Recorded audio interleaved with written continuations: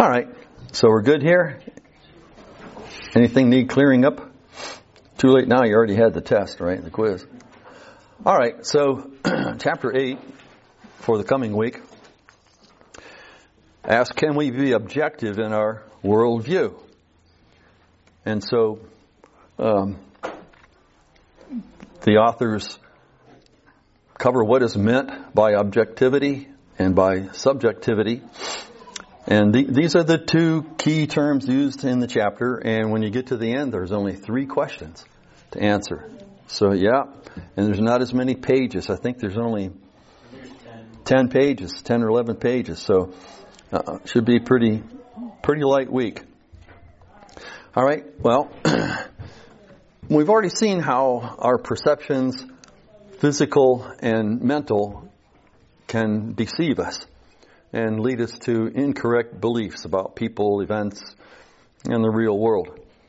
And so, some of this is going to be familiar because we discussed this before, previous chapters, but objectivity is the assumption that we apprehend the world as it really is without any interference from our own biases, experiences, assumptions, etc. Okay, so you got a blank there to fill in, right? Subjectivity, then, is the assumption that we never apprehend the world without lenses that result from our biases, experiences, assumptions, etc., such that we never apprehend the world as it really is. So the way they lay this out is it's either one or the other. And to define things like this, you probably don't find people who strictly adhere to one line of thinking or the other, unless you get in the university and people just want to promote a particular view. But subjectivity is one that is predominant throughout the postmodern thinking. And you probably remember Pastor Marshall teaching on postmodernism. We've had some exposure to it already in the book. So this chapter it primarily centers around the general application of these terms. And it only gives a brief mention of their application to moral values. So one word that comes up in addition to these two terms is the term absolute. And I think it occurs once or twice in the chapter. And so, in terms of moral values, some would say, well, I'm a Christian, I believe the Bible, believe in absolute moral values. And if you've been on the Bob Jones University campus, I didn't go to college there, but I've been on the campus and I've toured the campus a couple of times. There are a lot of, at least there were last time I was there, probably 25, 30 years ago, there are a lot of sayings of Dr. Bob up on the walls. They have them like on little plaques and things. And one of them was from Bob Jones Sr. He said, it's never right to do wrong in order to do right. Have you ever heard that before? It's never right to do wrong to do right. That would be a description of what an absolute value would be. But what about Rahab and Jericho? Last fall, several Sunday school classes, I think, studied Joshua. And I was in this class with Tony Ellis and Steve and Matt that taught this class on Joshua. And this came up when we were discussing Rahab's telling a lie to protect the Israelite spies that came to spy out the fortification there. So she told a lie. Was that wrong? in that case? Yeah, we had pretty good discussion over that. Well, so in different Christians hold a different view on that, and I'll give you the view that I've come to understand. The inference to the best explanation, okay? And that is, there's absolute values, there's objective moral values, and then there's subjective moral values. And I think we all know what subjective moral values are. There are subjective things that we would hold, like Hudson likes chocolate brownies. He thinks they're the best thing in the world, right? And Cadence thinks broccoli is the best thing in the broccoli's pretty good. Yeah, it's pretty. Okay, those are personal, right? And there are cultural things too that are cultural values. But sometimes our cultural values can get us into trouble, or other people's cultural values, if we don't understand them, can get us into trouble. One instance is that I can tell you about personally. I used to work in the Spanish ministry, and my Cuban friends I grew up with often, and my Puerto Rican friends often use the word estúpido. But my Mexican friends, when I referred to myself, I said, estoy estúpido. And the pastor's wife said, oh, never say that. That's a bad word. Well, this is in Mexico, northern Mexico at least. And, I mean, if you use the word estúpido, it could get you a knuckle sandwich. So if you go to Mexico, don't say estúpido or idioma. Or, no, idiodo. Idioma is language, okay? So don't get the words mixed up. Be very careful. Best thing, speak English and ask somebody for the right thing to say if you don't know Spanish real well. Okay, so another thing, gestures. We go, it's okay, man. But in some cultures, this will get you a knuckle sandwich because this is a vulgar symbol in some cultures. Okay, so that's subjective moral value. It's culturally relative. But there are things that are objective values, moral values. They're true for all people at all times, but there might be an exception. And I think Pastor Marshall mentioned this probably within the last year or two during a message. I don't remember exactly when it was. But in the case of Rahab, she told a lie to save somebody else's life. Her family, for one, and to protect the Jewish spies. It's wrong to kill, but I don't have a concealed carry license or a weapon. I just try to duck fast. But if somebody came through that door or the door of the church, and Steve or Matt or one of the fellows that has or even one of our police officers that came through the door and they pulled out a gun, they started shooting, would they be wrong to kill that guy?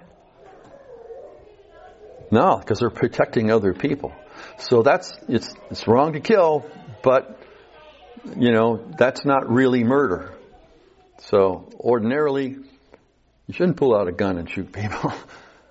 Okay? So, but an absolute moral value, the one I can think of is it would always be wrong to curse God and die, as Job's wife advised him to do.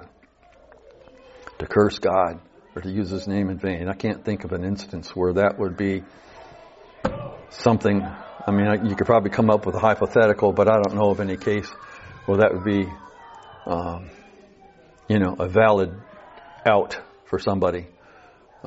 Many Christians even today will take death over denying the Lord. There are probably many today, this very day, who have given their life because they refuse to denounce Christ. Okay, so let's move on. The book goes through a rather lengthy historical background in developing these themes of objectivity and subjectivity. And the Age of Enlightenment, I don't know if I put the dates on your paper or not. Scholars say 1650s to 1780s. So that would include the three philosophers that are mentioned in the chapter. What do you know about the Age of Enlightenment, class? Besides the dates I just gave you. It's enlightening. I put, huh? Now, the light bulb wasn't invented until 1879. Yeah, okay, so it wasn't that kind of enlightenment. Francis Bacon was alive. Yeah. And René Descartes, Immanuel Kant. Yeah. Okay, well, think of what all the things that were happening at that time. Galileo, he didn't exactly invent the telescope, but he improved upon it and used it to show that the Earth was not the center of the solar system, that the Earth and all the planets actually orbited the sun instead of all the planets and the sun orbiting the Earth. Got him into some trouble.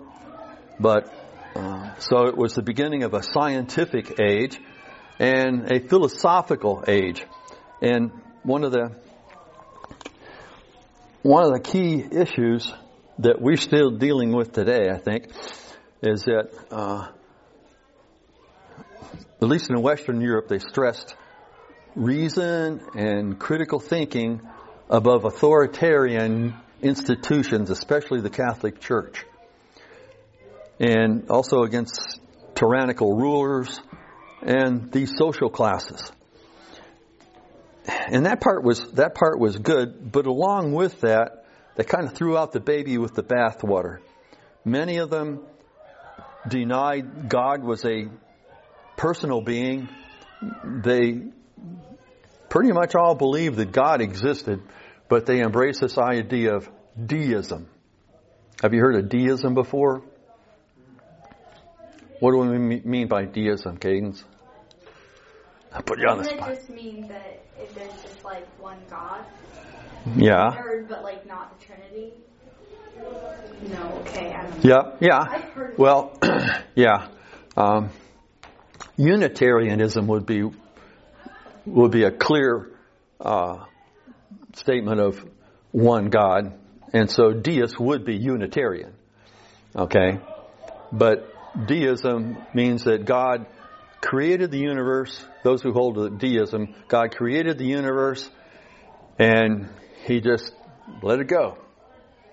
That He doesn't transcend His creation. That miracles don't happen. Thomas Jefferson loved the Bible for its moral teaching, its humanitarian values, but Thomas Jefferson Bible, he cut out all the miracles because he didn't believe in miracles. He just thought that was fairy tales. So he was a deist, and so were many of the others that were key thinkers of that time. All right, so René Descartes, some of his key things that he's known for. Of course, you've heard this, I think, therefore I am. And also mind-body dualism. This is something that most atheists today reject. They are strict materialists. The idea that there's a material and an immaterial essence to human beings is, I won't say it's unique to theism, because Plato and some of the ancient Greek and Roman philosophers also believe that. But at least it's consistent with theism. And then Francis Bacon, we've heard his name before. This was covered early on. He advanced the inductive method of reasoning. So we all know what that's about. And in the process, he came to that by saying that, previous scientific methods moved too quickly from observation to theory. giving insufficient emphasis to research and investigation. So, in other words, he argued that scientific theories must be grounded in observations and experimentation that's slowly developed through careful research. And so, you might wonder, if Bacon was alive today, how we'd view the present status of neo-Darwinianism, especially in light of the discovery of DNA and biological complexity and the arguments given by those who advance intelligent design. I think he would probably be more inclined to, as Anthony Flew, we're going to hear a little report later from Cadence on how he came to be a theist. All right, and Immanuel Kant, this fella is really deep. He argued that experience is subjective without first being processed by pure reason. And he also divided, this will be in your chapter, divided reality into the noumenal world and the phenomenal world. Noumenal world is that which can be directly sensed through experience. In the phenomenal world, did we cover this before? What we sense through our mind. Phenomenalism. Yep, phenomenalism. And let me move on down here. His major work was a critique of pure reason, and I've got a copy of it. I haven't read it yet, but I've been reading critiques of critique of pure reason so that I can maybe get a handle on how this works. It's brilliant. It actually is, from all that I've read. Kant said, act only, well, let's go with one more here. And then he came up with this will be in your chapter reading, the system of categorical imperatives. One of the things that the Enlightenment thinkers did was they set aside the supernatural, but they didn't want to set aside moral values. And that presents a problem. Without God, how could you know what is right and wrong? If God doesn't exist, or if God has if He has no connection with human beings. And so, this is what Kant devised as his basis of categorical imperatives. There are rules that every society should agree to. He said, act only according to the maximum whereby you can at the same time will that it should become a universal law.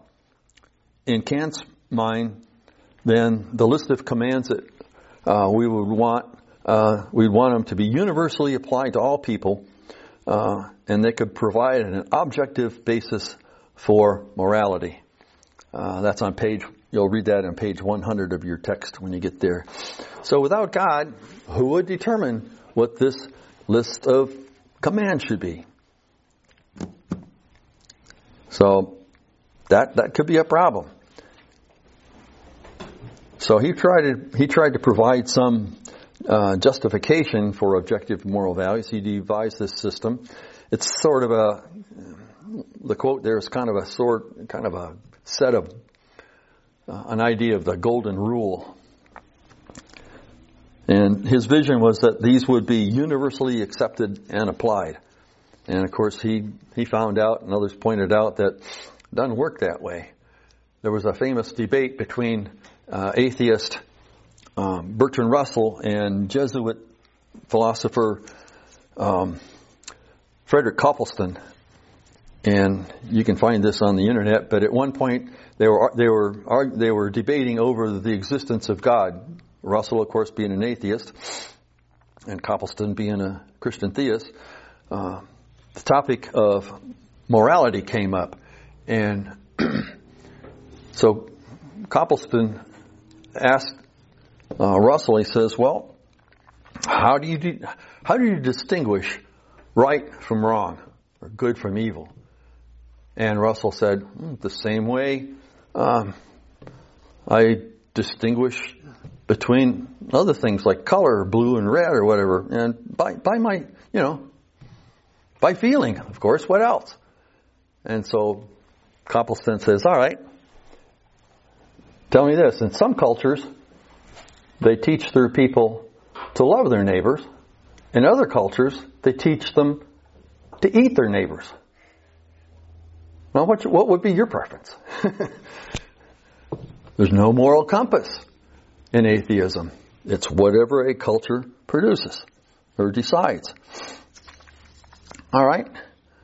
So now I want to move on beyond the chapter and give you some apologetics.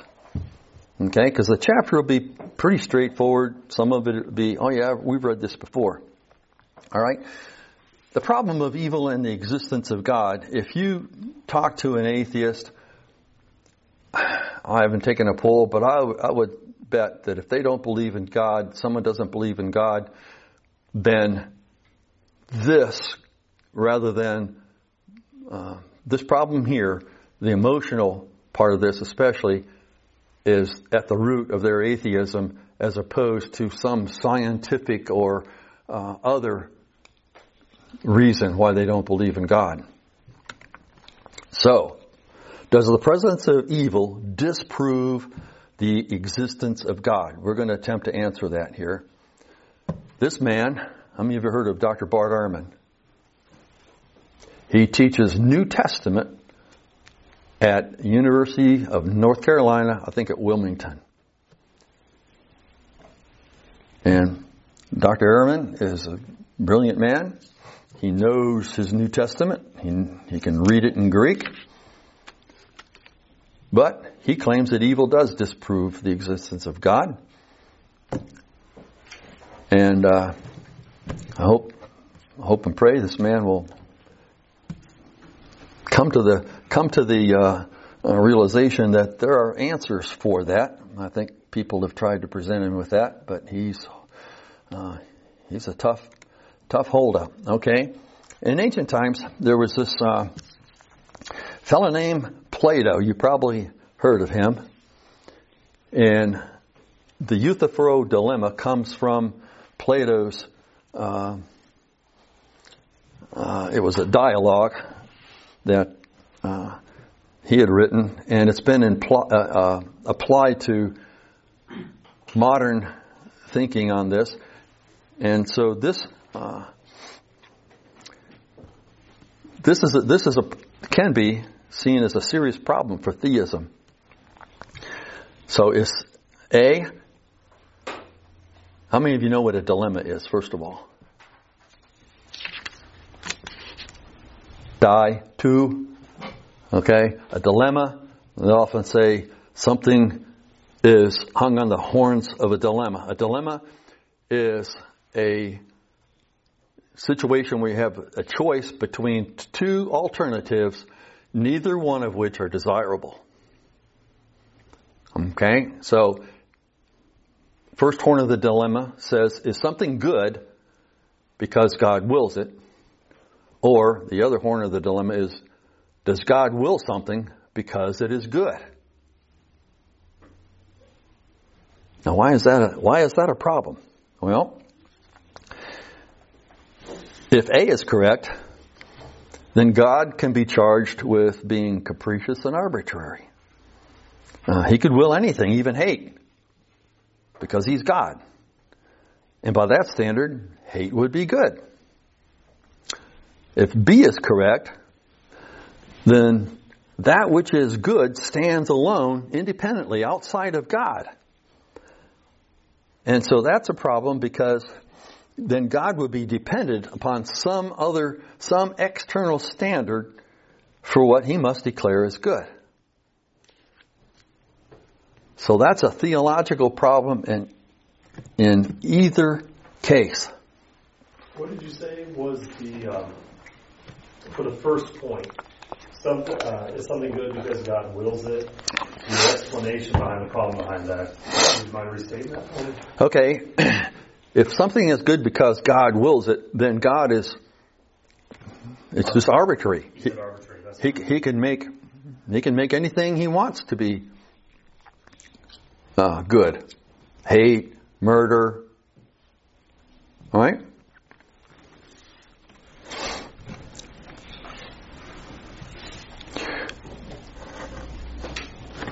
Okay, so we know what a dilemma is. And did I put this quote on your paper?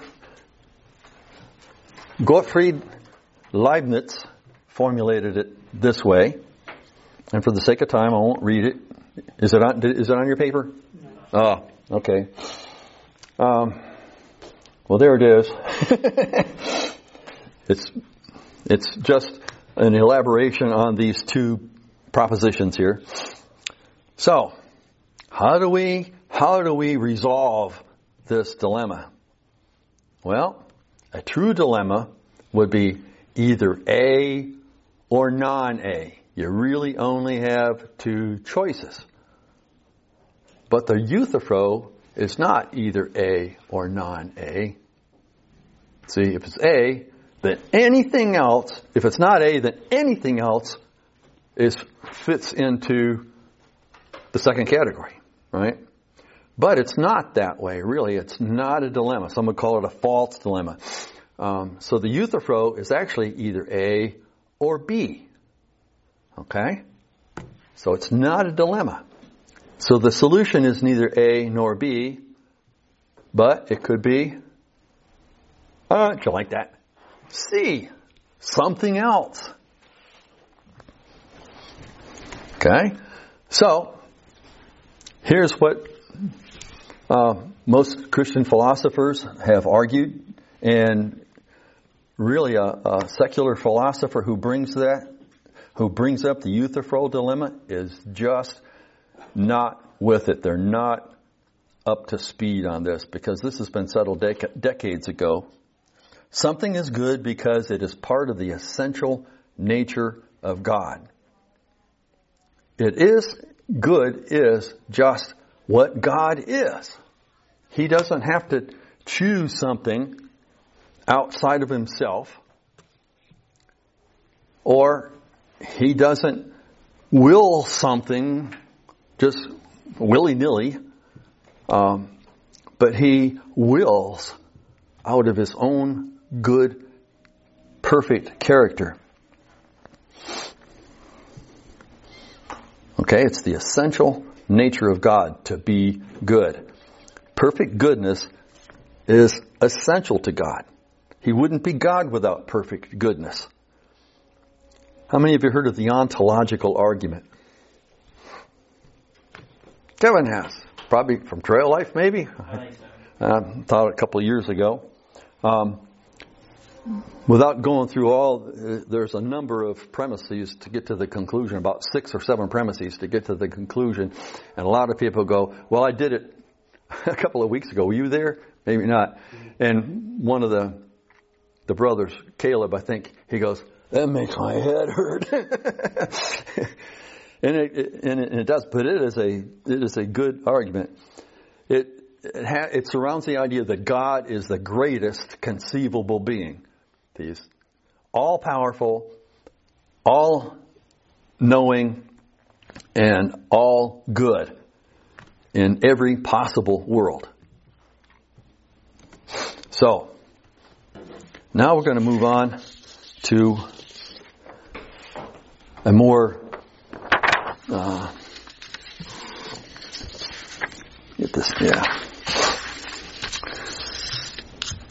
probably a more well-known argument against the existence of God.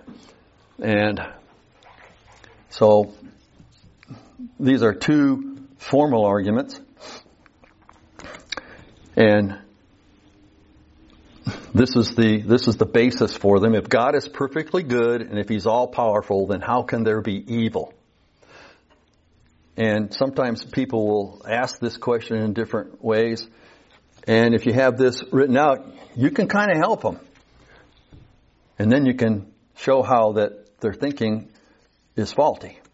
So, I got two versions of it here. Premise one, if God is all powerful and all good, then evil cannot exist.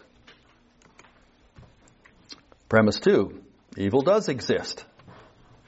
Conclusion, therefore, God doesn't exist.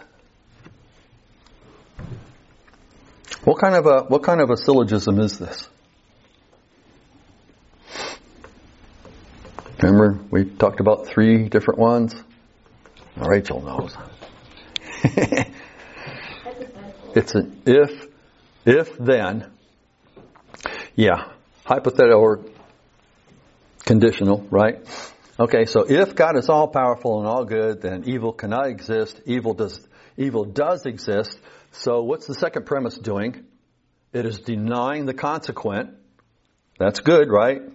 It's kind of a double negative when you do that. But it's a valid argument. Now what do we do? I don't know. We're stuck, Senor.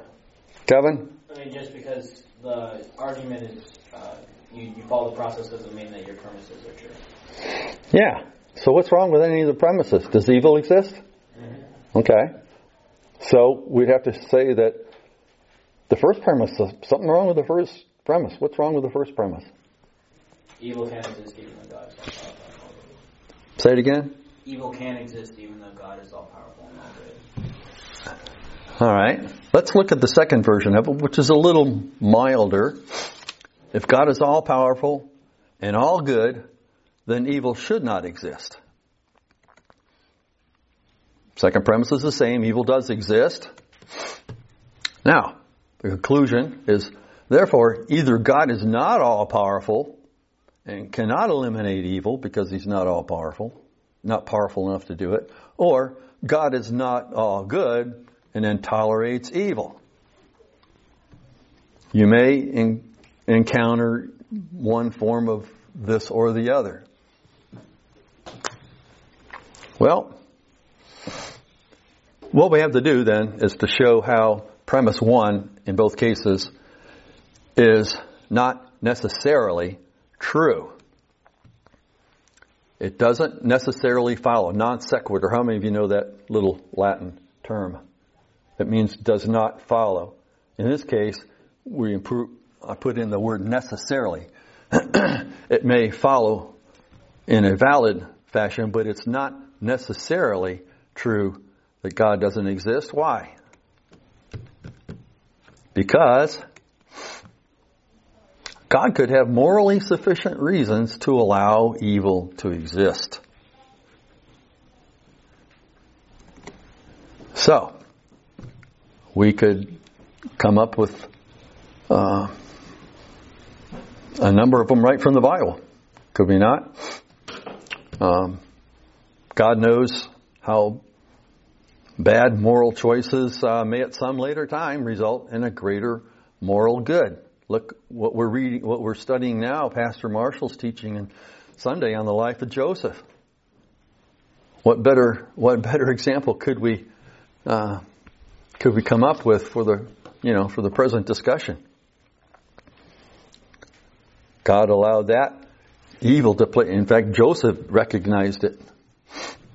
Okay, and then He's created humans with a free will and the ability to make moral choices. And He's done that rather than He could have created a bunch of robots. But God has free will Himself, and when He created us in His image, He created us with a free will. Not every theological position holds that, but determinism, interestingly, is a problem both for the atheist and the theological position that holds to determinism. All right? So, now I'm going to give you a moral argument for the existence of God. When an atheist brings up the problem of evil, we can actually say, okay, if evil exists, then you have to believe then that good exists, right? So, okay, evil, both natural evil, hurricanes, tsunamis, those kinds of things, tragedies that happen all the time, and then moral evil.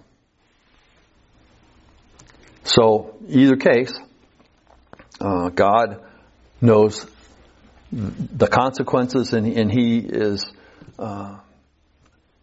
in a sense, responsible for that. And so,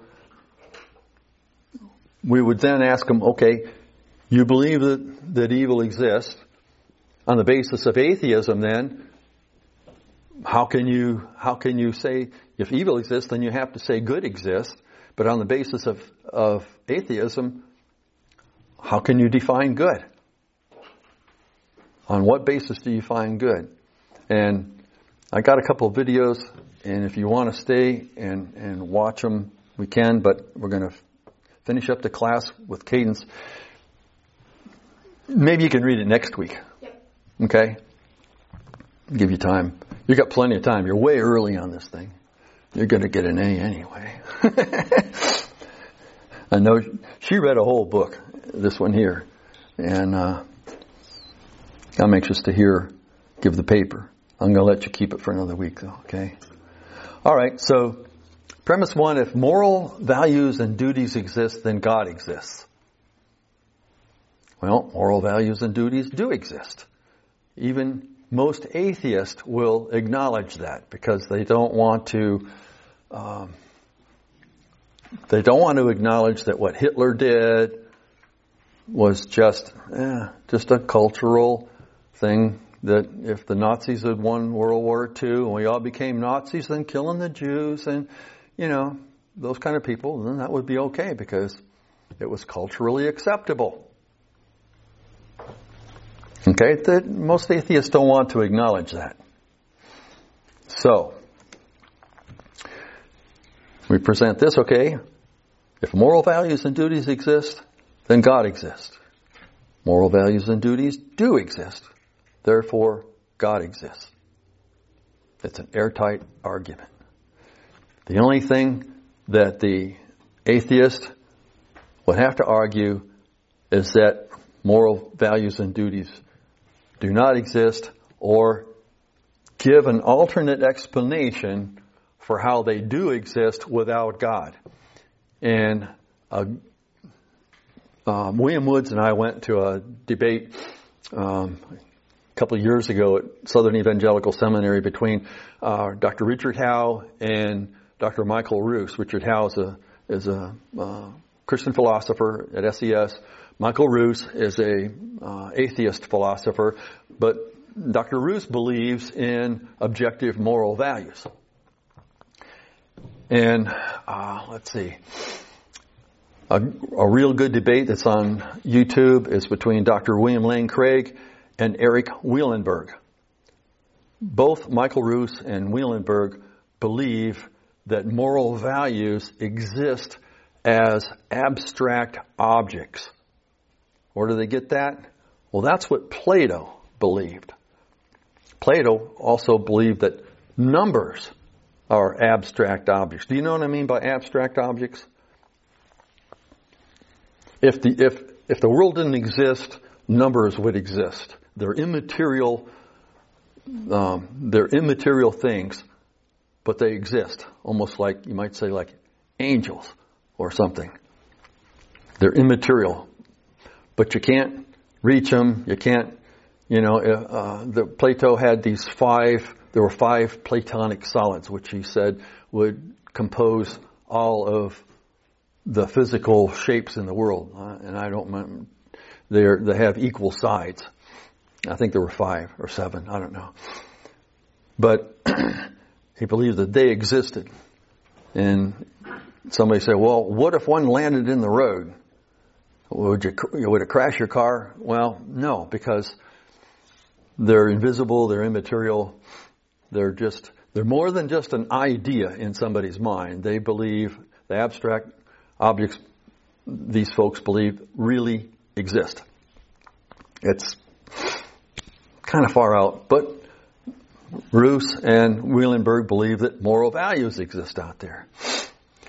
So, note that the argument not is just including moral values, but it also includes duties. Dr. William Lane Craig and Dr. Alvin Plantinga have done a lot of work in this area. And it's not their specialty, either one of them, but they're such brilliant men that they have realized that we do have moral duties. But abstract objects have no causal relationship to anything in the material world. So, they can't give us a duty. Even if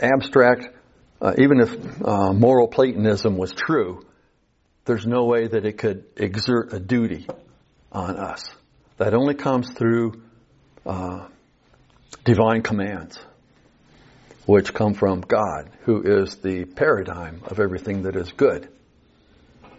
So it's a pretty solid argument, philosophically.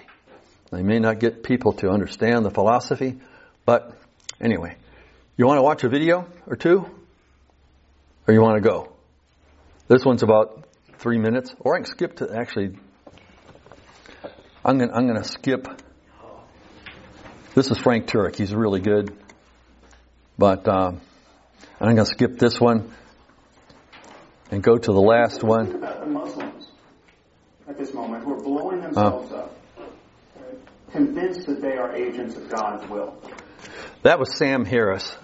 He's an atheist and brilliant guy, but Dr. Craig has debated him before. But this one here is the actual debate between the late Lewis Wolpert, who was a fine gentleman, but he passed away a couple of years ago. And this is just a clip between it. Somebody else put these little titles in between. My argument is not that belief in God is necessary in order to do good or live a moral life or be a decent chap. The argument has nothing to do about belief in God. The argument is that without God, there isn't any absolute standard of right and wrong, and therefore what we call moral values are just the spin-offs of sociobiological evolution. Altruism, like you mentioned, self-sacrificial behavior, a mother rushing into a burning building. No, specifically not a mother to save a child, because there's a perfectly good reason for a mother saving a child. Well, but if you say that, see, then again, you're still... This is William Lane Craig speaking. What I was going to say is that on the sociobiological point of view, that kind of altruistic behavior is just a selfish gene wanting to perpetuate itself, and it's the same kind of behavior you see in a troop of baboons, where you see what looks like altruistic behavior, or even in an ant heap, where fighter ants will sacrifice themselves for the good of the heap. My point is that on the atheistic view, that's all moral values are.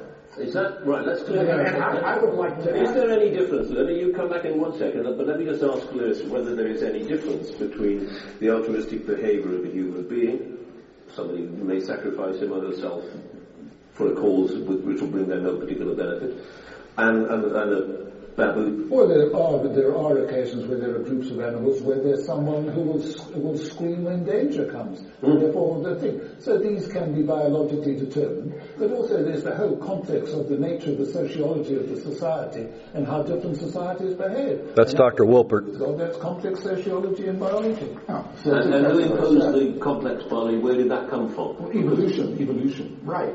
Yeah, we're back to the old... No, see, that's my argument. That is all that moral values are on atheism, and that therefore, as I say, rape, child abuse, these may be socially inconvenient, or taboo. But atheists are not a rapist.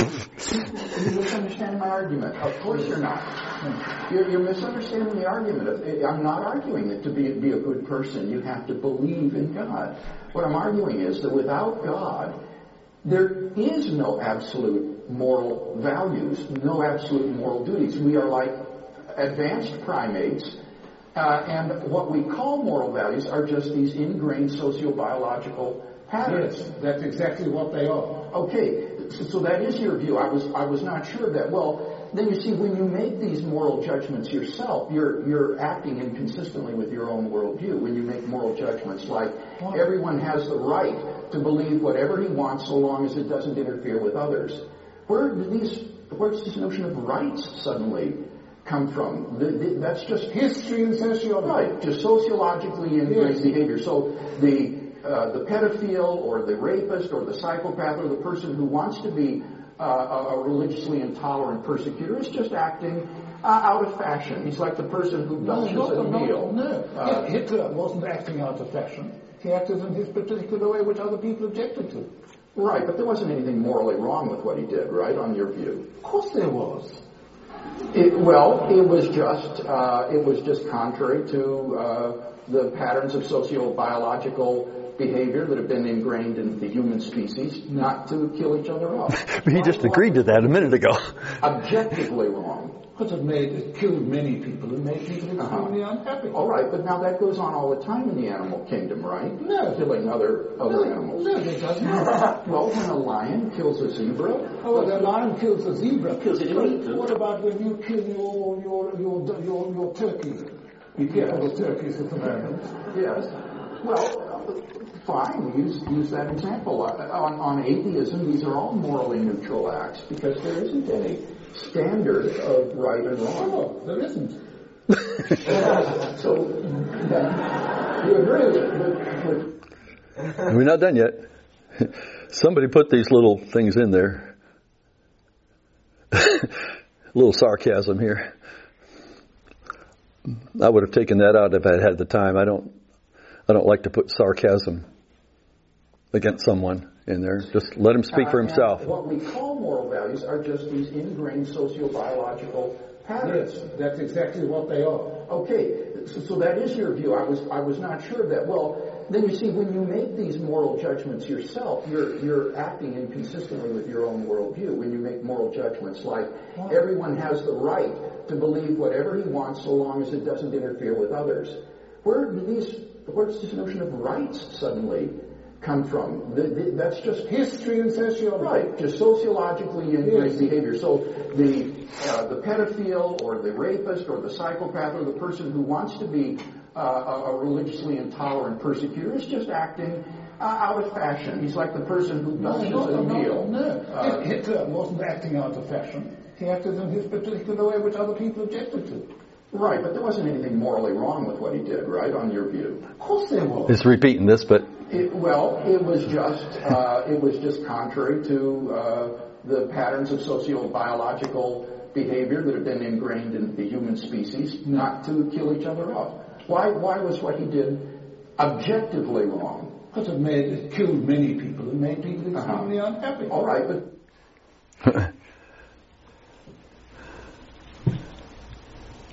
on atheism, these are all morally neutral acts because there isn't any standard of right and wrong. Oh, there isn't. Oh, there isn't.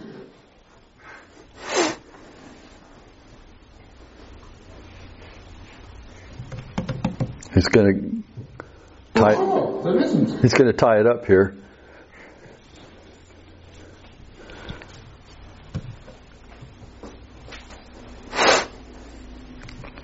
Let's see. Is that it? Okay. I thought this one had one more statement by Dr. Craig, and I'll just give it to you. And I think I said it earlier, if Hitler and the Nazis had won World War II and killed off everybody who opposed him, then what would be left would be a Nazi system of morality. But it would still be wrong, even if there was not one person on the planet that thought so. It would still be objectively wrong. Wolpert acknowledges that. Every atheist I've heard acknowledges that. So do objective moral values exist? Yes. Is there a duty that goes along with them? There has to be. Otherwise, come back Hitler and show us. Okay? Was that helpful? Do you like that? I love this guy. I mean, I listen to his podcasts and stuff all the time. I just wish I was smart enough and had brains enough to remember it all. All right. Thank you for sticking around. So, yeah, homework. We need to close in prayer too. So. And I feel like 4 is enough. Okay, you don't know how many. All right, let's close in prayer. Father in heaven, thank you for raising up Christian scholars like Dr. Craig and Dr. Frank Turek, Alvin Flanagan, many others, Lord, that we can learn from in this time of testing of our biblical faith. And help us, Lord, to stand strong for the truth and to stand for what's right and wrong, to be willing to admit when we've made a mistake, and to confess our sins, and to walk humbly before you and before our fellow man. These things I ask in Jesus' name. Amen.